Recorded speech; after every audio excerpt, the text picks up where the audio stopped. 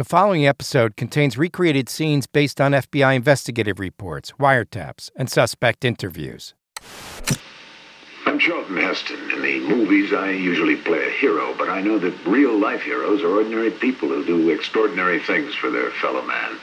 If you have any information about an act of terrorism, you can be a hero by saving innocent lives.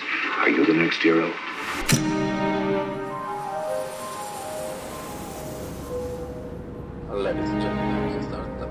It's the end of January, 1995. On a flight to Bangkok, a young South African man flips through a Time magazine. He stops on a black and white photo. It's for an article about America's most wanted terrorist, Ramzi Youssef. The South African recognizes this man as he reads about the $2 million bounty on Ramzi's head. Ramzi bought him the first-class ticket for this flight to Bangkok, and he gave him 2 suitcases filled with toy police cars and baby dolls stuffed with gun cotton and nitroglycerin.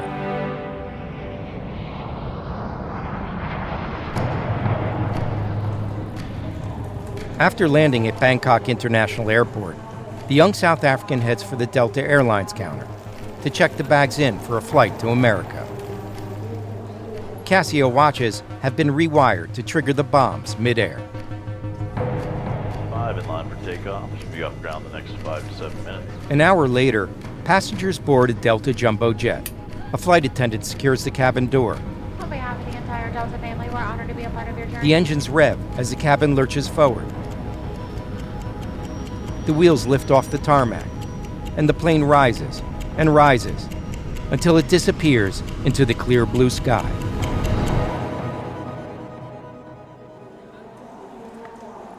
But the deadly suitcases are not on board. The South African has locked himself in a stall in the men's room, and he's pouring the nitroglycerin down the sink.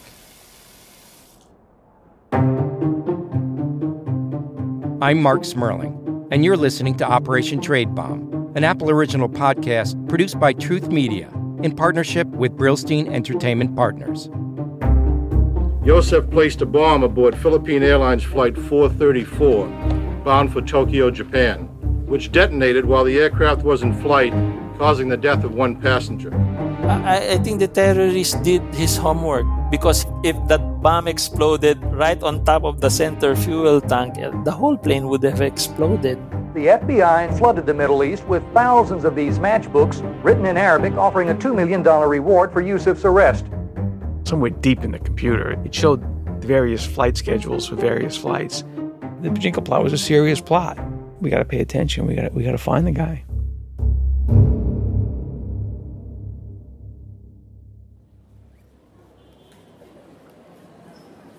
My name is Jeff Reiner. I was assigned as a special agent to the regional security officer at the American Embassy in Islamabad, Pakistan.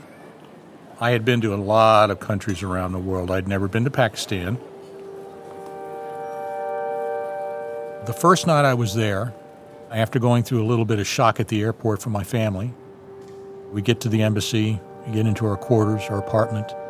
Everybody gets into bed and goes to sleep. Phone rings.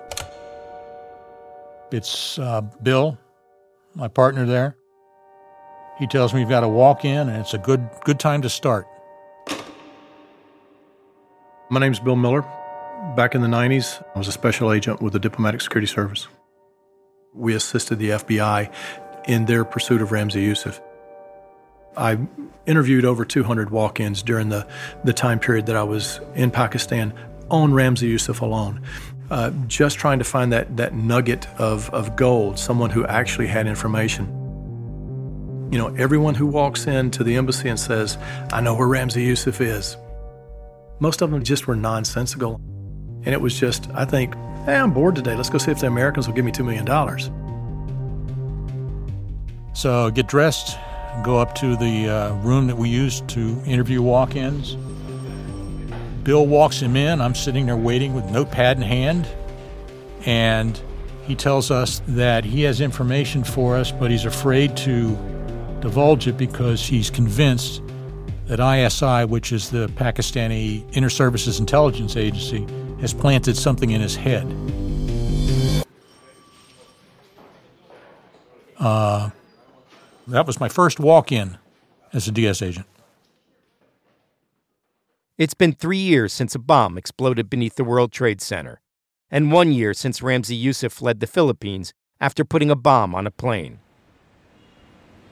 American intelligence suspects that Ramzi is somewhere in Pakistan, plotting new attacks against the United States. It's Agent Miller and Agent Reiner's job to find him. It's February in Pakistan. It was midday. I got a call from the Marine security guard saying that there was an embassy employee who was calling because she noticed a man standing outside her front door.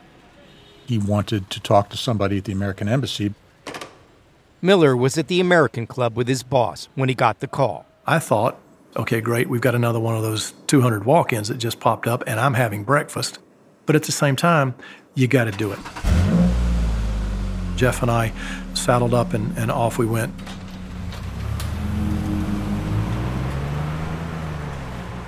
Reiner and Miller jump into a black Suburban for the short ride to the American Embassy compound. It's early, so the shops are just opening. The market's just starting to buzz with activity. They drive through the compound gate and pass homes hidden behind concrete walls and barbed wire. They make their way to the front door of the embassy employee who'd called to report a man standing outside her house. Maybe 22, 25 years old, thin, dark-haired, and obviously agitated, very, very agitated.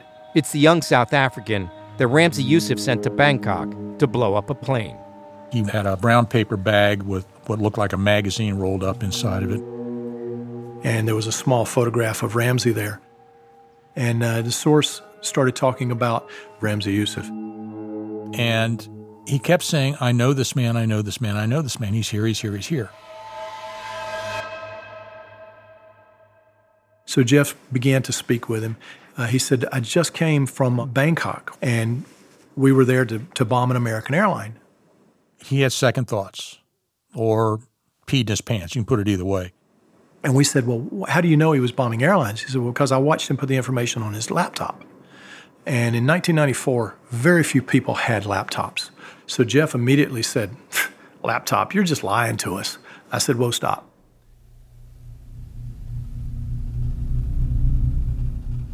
Ramzi was in the Philippines. The guest house that he was staying in caught fire. And so as he ran, he left his laptop there. So I knew, because I had been read onto the program, that at the time he had left that laptop there. Very, very few people knew that. And as he described the laptop, it was exactly what had been recovered in the Philippines. What the source had told us was that they made the explosives in Pakistan and took them to Bangkok. As he's telling the date and he's telling the time of when they traveled, Jeff and I are looking at one another and saying, your wife just went there. My wife had been medevaced to Bangkok. She was pregnant with our younger daughter. And so she had to have some medical tests carried out that couldn't be carried out in Islamabad. That was the same flight that the source was on, and the source had all of those explosives with him. Any static electricity, anything at all, and something could have happened. I got chill bumps thinking about it again. At that moment, it became personal. So we both made a decision to put him in the back of our armored Suburban that we drove around town in and take him back to the embassy. The Regional Security Office is responsible for all of the guards at the front gate and around the compound, both inside and out. So they work for us, but you can only control so much. You've also got to believe that some of the people that are working there that we pay also get a separate paycheck. So, it was really in everybody's best interest to hide him from being spotted as we drove through the front gate.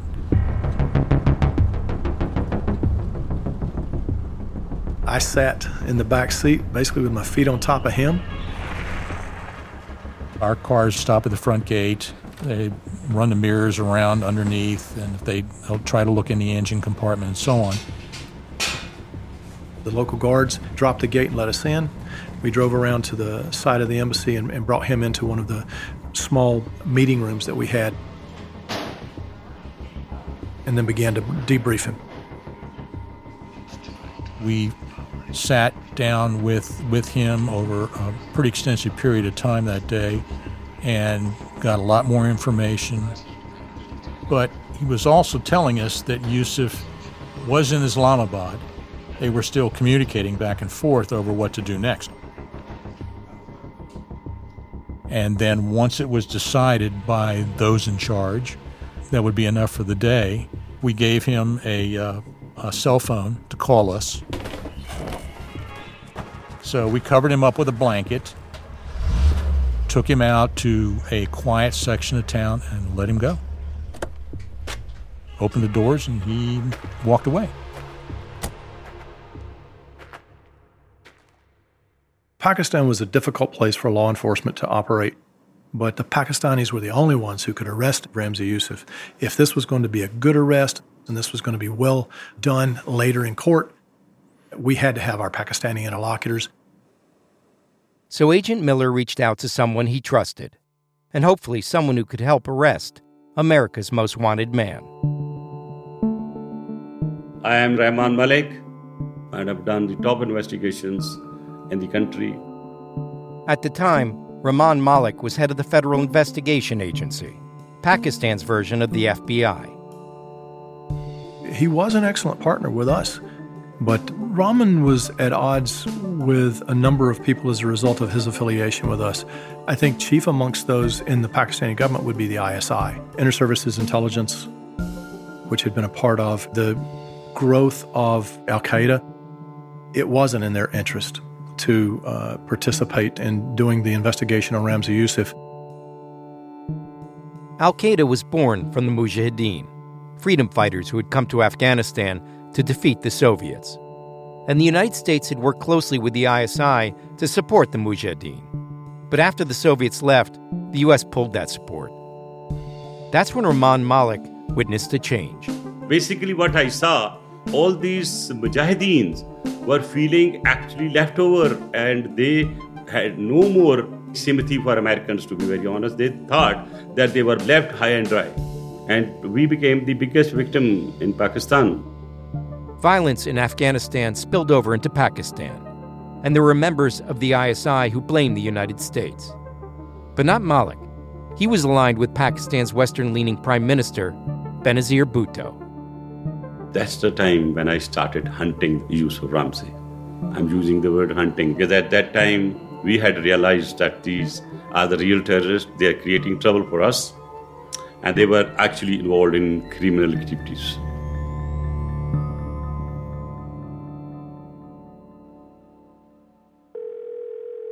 Then one day, Malik got a call from Agent Bill Miller. He knew where to find Ramzi Yusuf. We had meeting with the whole team, which was from US, and then, of course, Bill. So they have that window of opportunity to meet with Benazir Bhutto. So they go to the Prime Minister's residence and they meet with her and lay out what's going on. She immediately turns to Rahman Malik, who was in the meeting as well, and says, Rahman, make sure you're helping everyone. I said, my boys will be there watching you, and let's take him today.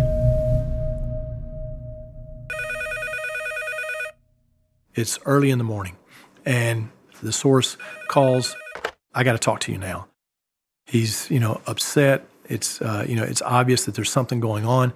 Finally, he says, look, he's coming here. He's going to meet me here. So he gave us the location. It was the Sukasa guest house.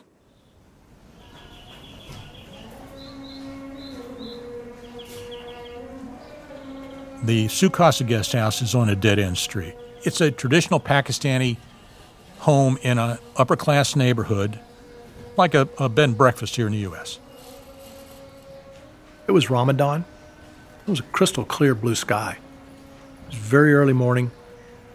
People they had just finished cooking their breakfast. As all good mornings, it's kind of cool, crisp. It's February. We don't know for a fact that Ramzi's in that room. We just know that our source is telling us he's going to be in that room. So Jeff gave him a ball cap and told him, look, when you go in, we're going to be nearby. And when you come out, take the cap off. If he's there, run your hands through your hair, and we'll take it from there. If you come out and you leave the cap on, just keep walking to your apartment, and we'll get back in touch with you. A motorcade pulls up of about 4 or 5 cars, which in and of itself was kind of disturbing because if he's looking out the window, he's going to see this and flee. The ISI inserted themselves, and you don't know who now not to trust. Before I know it, there are dozens of folks that didn't belong blanketing the square and surrounding all the buildings. I said, this is kind of messed up. We can't allow these guys to walk back and forth and be so obvious for much longer. And I said, this is not going to work. We got to go do this now. At the same time, the source came out of the guest house, lifted the ball cap off, ran his fingers through his hair, put his cap on, and walked away. So we knew we had to go. My service pistol was in my hand. I go in through the front door, and I will never forget this. I looked over at the desk clerk, and he just looked at me with his eyes about the size of a silver dollar, wide open, and just pointed upstairs. So I started to go up the stairs, and I hear a voice in the Pakistani dialect telling me to hold there for a moment. You got to remember, violence is his thing. Every reason to believe he had explosives in his room. In fact, I could have bet on it. I paused for maybe 5 seconds.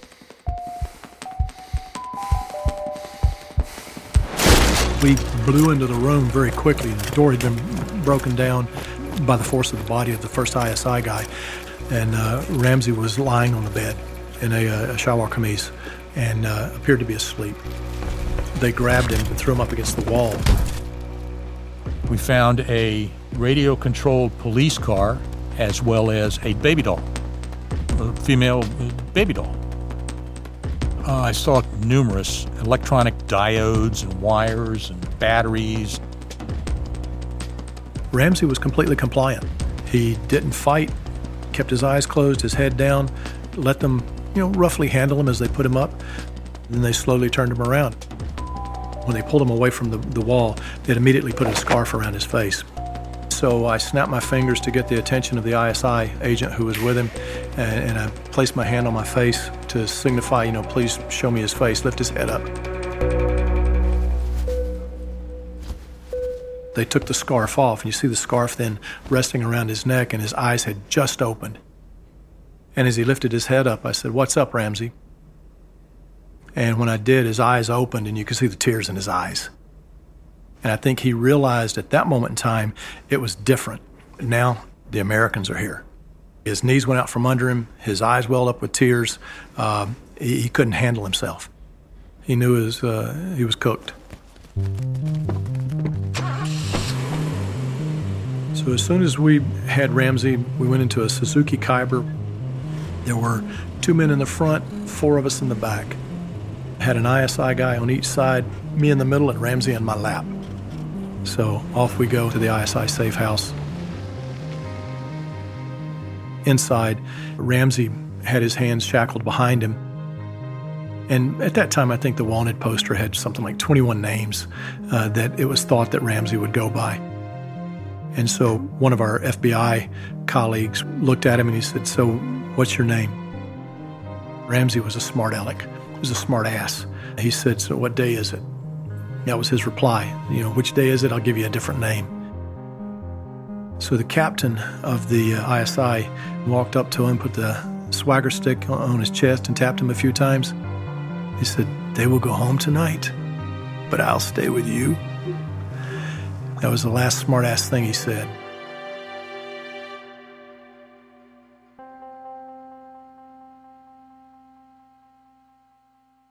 Now, Agent Miller has an even more complicated problem to solve.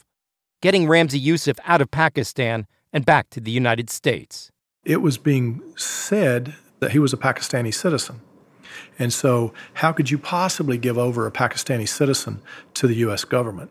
So once again, he called Rahman Malik for help. It was Saturday, and the courts are normally closed here on Sunday. Only one magistrate is there, who's, according to law, when you deport or you extradite somebody, so he has to give a statement before a magistrate. He did give the statement to a magistrate, and magistrate allowed the extradition that let him go.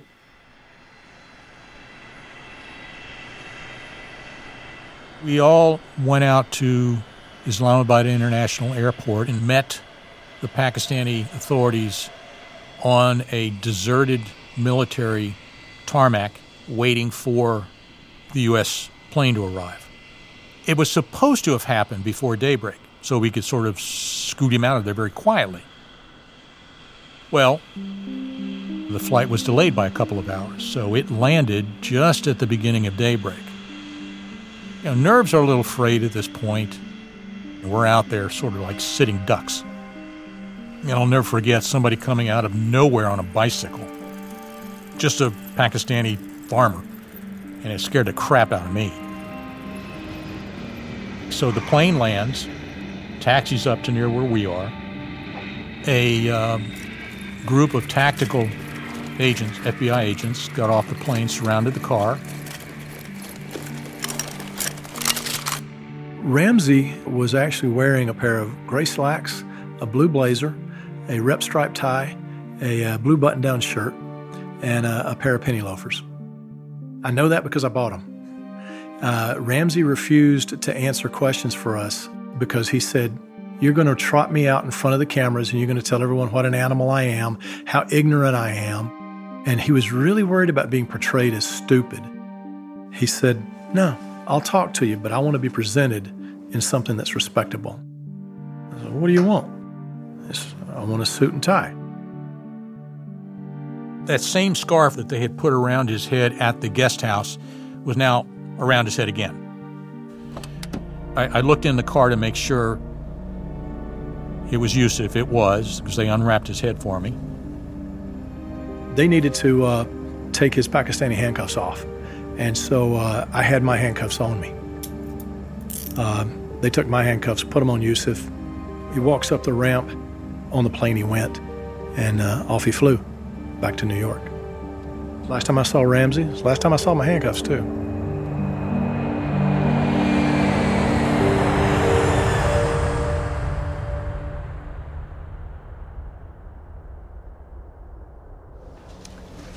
It's a great pleasure for me to welcome Prime Minister Bhutto to the White House. I thanked the Prime Minister for working with us to capture Ramzi Yousef. In the arrest of Ramzi, we believe we are on the high moral ground because we have acted according to Pakistan's own internal laws and according to international laws.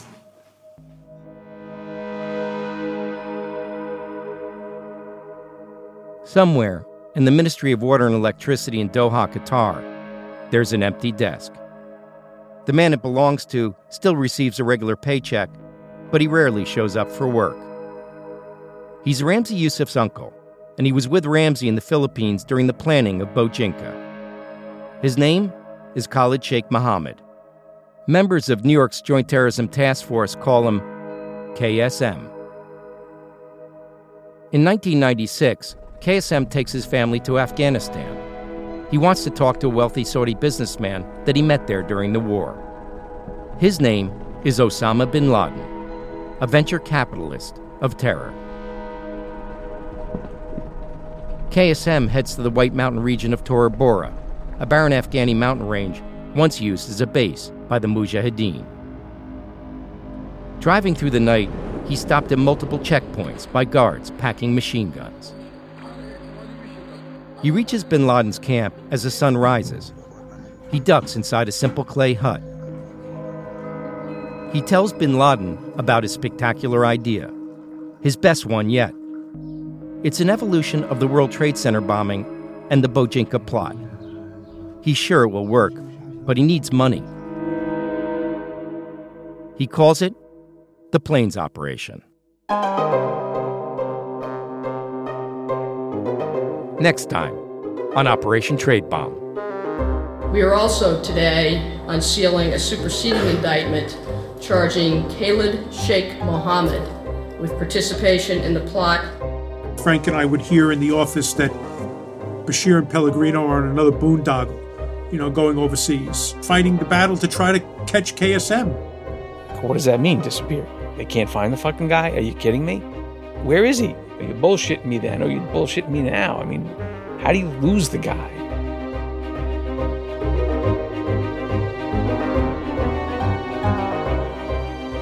Operation Trade Bomb is an Apple original podcast produced by Truth Media in partnership with Brillstein Entertainment Partners.